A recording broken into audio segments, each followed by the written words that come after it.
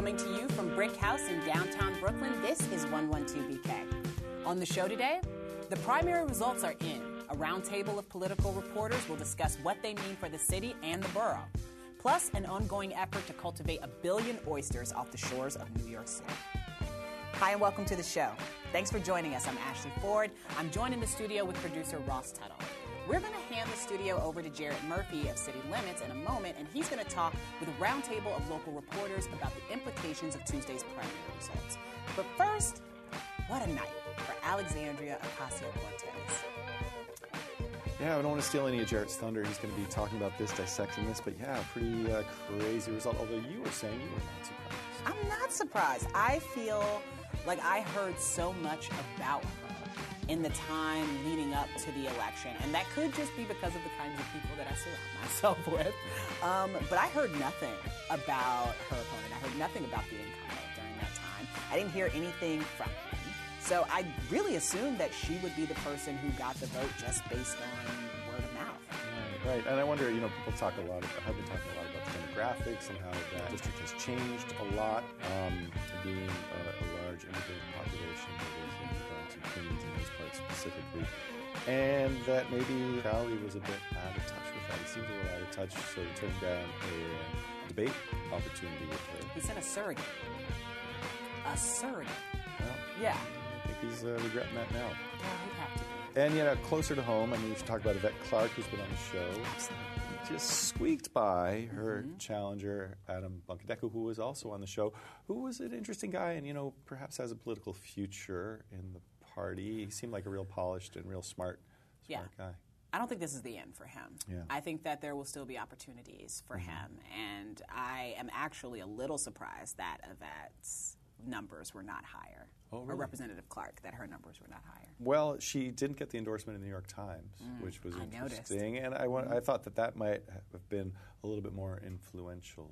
Just because I think like Crowley, who's been in there since 98, and Yvette Clarke, who's been, I think, serving this and other districts as the districts have changed for about a dozen plus years. People are looking for some new blood. But I think they are. But new she blood, held on. New ideas, new thoughts, but she's still here. And, I think she's open to those. Well, we'll see.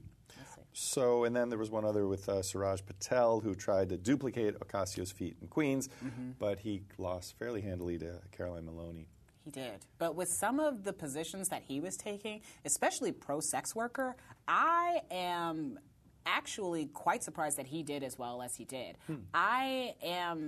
A lot of the positions that he took, I agree with, but I thought this is a person who might make it on the ballot, but I don't know if they're going to. Yeah, like Ocasio, he was also calling for getting rid of ICE. Yes. I don't know if that was one of the issues that worked for her. I think there were a lot of issues working for her. I think she's a great candidate. I think so, too. I wonder also if she, being a she, played into that with a lot of women, coming in and running for office this time around. I wonder if there's a lot of support for women who want to run for office, and a lot of more vocal support and a lot of more resources being shared. One of the things that I always keep in mind is that women's leadership style is a lot more cooperative in general. So I think, every once in a while, I'm like, these men are going to beat each other senseless, whatever, but women are going to sneak in and just take over. Yeah. Well, should we turn it over to the experts? Absolutely. Okay. In just a moment, Jarrett Murphy and his post-primary wrap-up.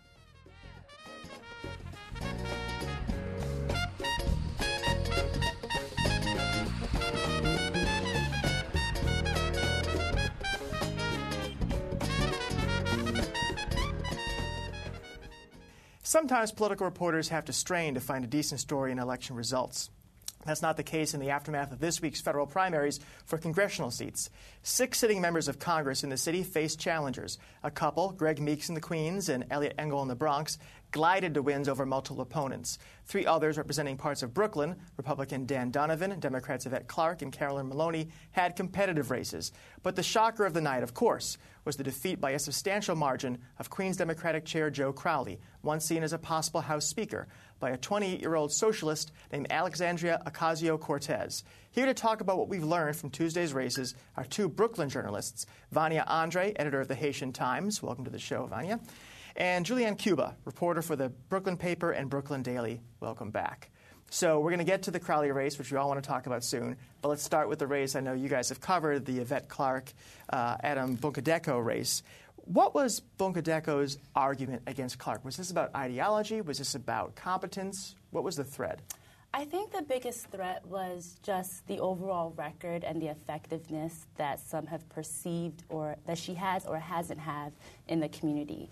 For example, in the Times article that endorsed them, they made sure to point out that she hasn't been a single primary sponsor on any major legislation for the past several years. I think for him, it wasn't necessarily more an idea that she wasn't competent as far as ideology, but just a level of effectiveness and more action that was needed in the community, especially in this current administration. Julianne, are you surprised by how close it was? It was a relatively tight race. About 1,100 votes separate them, at least at this point, out of 29,000 cast. Yeah, I mean, I did not expect the numbers to be that close. I think a lot of, the media, voters in general, kind of don't put as much don't think that the challengers will do as well. And I think in this situation, he really came out of nowhere and had some really great numbers. Do you see a future for him in the district? Is this a warning shot for Clarke? Definitely. Even though Clarke won yesterday, it's still kind of a loss for her, I see, to be honest. I mean, the fact that she's been in office for so long and someone who's fairly new to the Brooklyn scene was able to get so close to winning, I think it's really indicative of kind of what the voters want, and they want representatives that are more active. They want representatives that are more aggressive as far as their approach and not willing just to, toe the middle line. Like, they want people that are going to be able to go head-to-head with the Republican Party, especially now because it's a dire time, and we have a lot that we need to change in a short amount of time. So this is the district that we're talking about for those people watching who don't have the electoral map emblazoned in their head. This is Crown Heights, Prospect, Lefferts Gardens, sort of central Brooklyn area, moving up to Greenpoint, which is the edge of the 12th district where Carolyn Maloney is the incumbent. She also had an interesting race against an insurgent candidate, and that wasn't as close, but it seemed fairly competitive. Yeah, he actually used a very unique campaign. This is Siraj Patel, who was on the show recently, yeah. A very unique campaigning tactic that actually got some criticism. It was called Tinder banking, where he would set up fake dating profiles on dating apps to try and get to talk about his campaign and get young voters involved and try and, get their vote in that way. But it was criticized. Some called it catfishing. It was interesting. An interesting tactic. But people knew that's what he was up to, right? No one was he wasn't signing up looking for deceiving a anyone. date. Yeah, I mean, I didn't stumble upon it, but I'm pretty sure he was upfront about it. And he also spent a significant amount of money, I think like $5,000 on it, which I don't know, for other campaigning tactics. I'm curious, you guys are closer to the ground here certainly than I am. One of the questions with any of these sets of results is how many people were paying attention to this race? How indicative are these results of what people actually feel? Were people generally engaged in the primary, or is this like a super secret thing that only real political nerds paid attention to? I think it's not as closely paid attention to as the New York City local primaries or even state primaries. The voter turnout, I think there's 700,000 people in a congressional district, and the most was maybe 28,000 votes. Mm-hmm. So that's really nothing. And I'm young like my friends. I don't know if they really pay attention to these types of elections. So the elections, for the most part, on the Democratic side, the one district that had primaries in both parties was the 11th. This is the Staten Island and a little bit of Brooklyn district where Dan Donovan is the incumbent and right now remains the Republican nominee. Surprised by the fact that he beat Grimm by as much as he did, given all the attention Grimm got? No, not necessarily. I really feel that Republicans, they do a really good job. I don't want to say necessarily playing to their base, but understanding what they want. And I think that there was a real fear that if Grimm did win, it wasn't going to go much further than that. And I think they played on that, and that was really what I predicted, and I'm not surprised. The Democratic nominee, Max Rose, is the person that I guess was expected to win. He had the most money, most media contacts. we assume that he probably wanted to run against Michael Grimm because that's a better opponent, easier. Right? Probably easier. This is one of those seats that the Democrats hope to flip red to blue for control of the House. Mm-hmm. Do you think Rose has a shot against Donovan? What do you see happening in that district? I think it's going to be a very tough campaign for Max Rose, considering that it encompasses Staten Island. It's going to be more difficult if it was just Bay Ridge. I know that some Bay Ridgeites feel very frustrated that that district encompasses Staten Island, which tends to vote much more conservatively than Brooklyn, taking into account that Staten Island has more voters in that district. I think it's going to be tough. His veteran status is something Rose has played up in his advertisements. Do you think is that a powerful argument for him in the district? I think it always helps. To be honest, unless there's something that he's done egregious, I think having that status is always going to be helpful unless the other person's able to play up another part of it. So now let's talk about the race none of us covered, but we're all really interested in, which is the Joe Crowley defeat. Is this a one-off of one district and one candidate who kind of caught lightning, or does this tell us something larger about what's going on this year? Julianne, I want to hear you on this first. I think that this is hopefully telling of something larger, that we have to really listen to the young voters, young people running to try and make a difference. Joe Crowley was just an entrenched politician with so much political sway in New York City, and this is, I think, a lot of people are going to use this momentum now. And also, I think she just sort of worked harder, right? I mean, she was out there in the district, she was good on direct mail, and she showed up for debates that had to have some impact, right? Yes, for sure. I mean, this is a great example of a grassroots campaign that went well. The biggest takeaway I have from this is that the Bernie supporters never went away. This is really a reflection of the changing face of the party. And again, I really feel strongly that the voters want representatives that are going to be able to go head-to-head with some of the more right-leaning conservative members of government instead of leaning towards representatives that want to walk down this safe middle line. That's not the time that we're in right now. They're going hard on the right. We need to go hard on the left, and this race showed that's what they wanted. One thing I wonder is, Joe Crowley with a last name like Crowley, 10, 20 years ago, that probably played a lot better in that district than now. I mean, all these districts are changing their ethnic composition. Mm-hmm. That's probably part of it, too, and I guess that could fit into some of the Brooklyn races we've talked about, right? I mean, the city's changing, and these ethnic alliances, to the extent that they matter, are going to change, too. Yes, for sure. Again, going back to the Clark race, this is someone who's been in that seat for several years. And again, 5-10 years ago, that meant a lot. But for people who were in my generation, to see someone like Adam that came so close, that was really on the ground. I mean, I got a Facebook friend request from him. I know several of my friends did. It's really indicative of this changing time and this want to have people who are a little bit more representative of what you look like and kind of understand what you're going through. And the fact that, Ms. Cortez is a millennial, Adam is a millennial, and he came so close to kind of unseating, I want to say more legacy, more establishment reps. It's really something it's astonishing to me, and I'm definitely going to be watching. So, Julianne, I'm curious, the next date on the calendar is September 13th, the state primary, and you have several interesting races there where, if you look at them from 15,000 feet, share a lot with some of the races we're talking about now. You have Cynthia Nixon challenging Governor Cuomo. You have the primaries where former IDC members are located. Mm-hmm. Do you see any of what we've witnessed over the past 36 hours translating into that? Do you think entrenched candidates in those races are sort of alert to the Joe Crowley effect? Yeah, definitely. I think in those districts that you mentioned, Zanmar Myrie, he's challenging a former IDC member. I think people... Jesse Hamilton, for those. Right. I think that he is going to pick up a lot of support.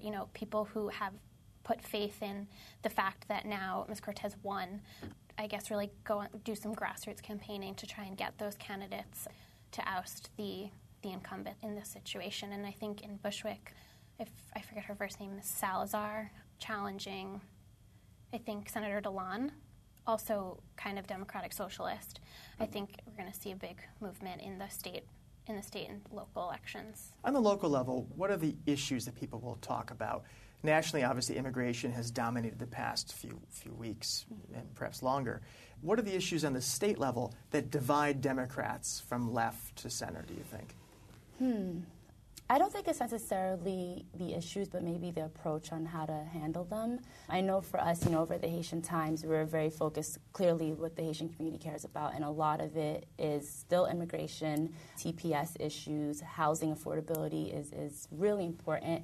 And within, specifically in housing, there are different approaches that you can take on how you make sure that a family can be able to live on an income here and be able to have quality and decent living. And I think those are some of the main things that people are paying attention to. It's not necessarily the issues. I think kind of the issues we all fall in like this gray area, but it's how you go about it. So I'm curious, we're all journalists who cover politics, and one of the kind of interior storylines today is why was nobody covering this Crowley race or these other races as much as they should have to see this earthquake coming? How do you decide whether to cover a race or not when it's time to give a challenger his or her due versus not devoting ink to something that's not a real contest? How do you approach that? I mean, I guess it's actually tough. I think we all have to think about it, too, as journalists, like how much credence we give to candidates. If someone's just out there campaigning on Twitter, I know there was a candidate said that they were running, but then never actually followed through with it. And there was like an article about it, and they were very anti-Muslim. And so, you have to be very careful about the types of platforms that you give to candidates and really make sure that they're actually running and not just looking for a chance to air some grievances or something. But it's definitely something that journalists have to think more about. And think about and talk about. Well, Julianne, Vania, thank you so much for joining us. We'll be looking at the September primaries and hopefully having you back on.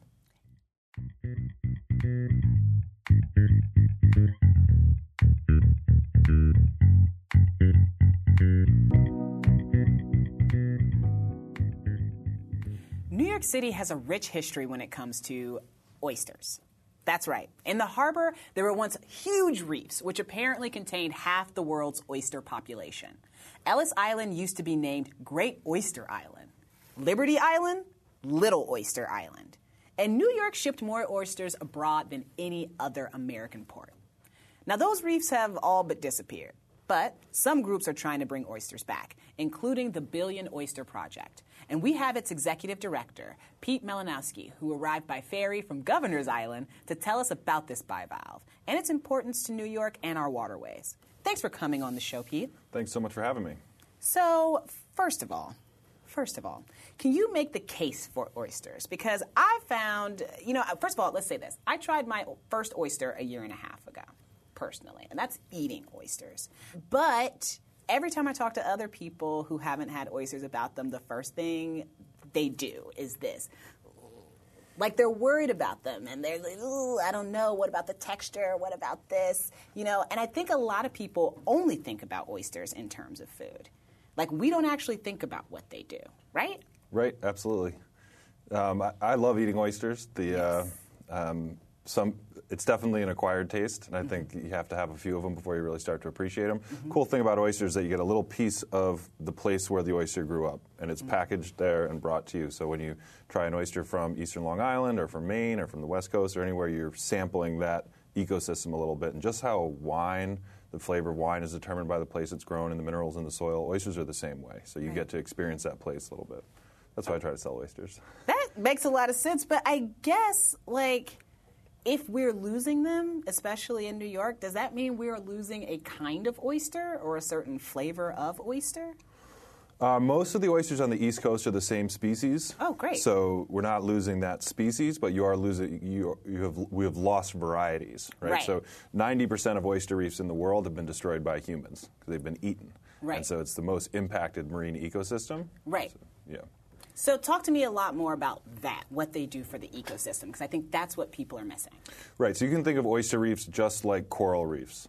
Right. The oysters provide the habitat. They filter the water. They provide food for other animals. Through their feeding, they capture phytoplankton that's floating in the water, package it, and put it on the bottom where other animals can access it. So an oyster reef is a center for biodiversity, just like a coral reef or a forest or mangroves or salt marsh, any of those ecosystems that people normally associate with being important for the environment. Talk to me a little bit more about New York and its relationship to oysters. Well, originally, it's the town that the oyster built. When explorers first arrived, there were, as you said, hundreds of square miles of oyster reef. They were the primary navigational hazard, and they supported a rich and dynamic ecosystem. So one of the reasons that people settled, Europeans settled in New York City is because of the abundance of food. Right. There were so many fish that sailors could catch them just by lowering a basket over the side of the boat and then bringing it back up. Right. So the harbor was actually literally full of fish. And the oyster reefs supported that whole ecosystem. Now, you talked a little bit about them being a really natural and important part of our ecosystem. But there's also something to do with the lime as a building material, right? Oysters being, building New York, it's like they literally built New York. Right, and that was one of the big problems for the population is that the shells weren't returned to the harbor, and the shells in the reef themselves are part of the oyster life cycle. So when they were removed and used as an additive for cement to pave streets and build buildings, that made it a lot harder for the population to keep up with the harvesting. Right. And now these reefs haven't disappeared, right? Or have they? Most of the wild oysters were gone from New York City by the early 1800s. So it was pretty quickly, all that harvesting that you mentioned. We just wiped them out. Wiped them out. So they're gone That's terrible. From the harbor mostly, but there are still some oyster reefs left in the harbor. Okay. Up by the Tappan Zee Bridge, there are some thriving oyster reefs, and you see wild populations in Flushing Bay, at the mouth of the Bronx River, and even in the Gowanus Canal and Newtown Creek, there are oysters, the most polluted water bodies in the city. Right. So they're around. They're just very few and far between. Right. I think somebody looks at Billion Oyster Project and they think, yes, I am happy to eat a billion oysters. That's what they think first. Right. But what is it that you guys actually do? Because it's not eating a billion oysters, right?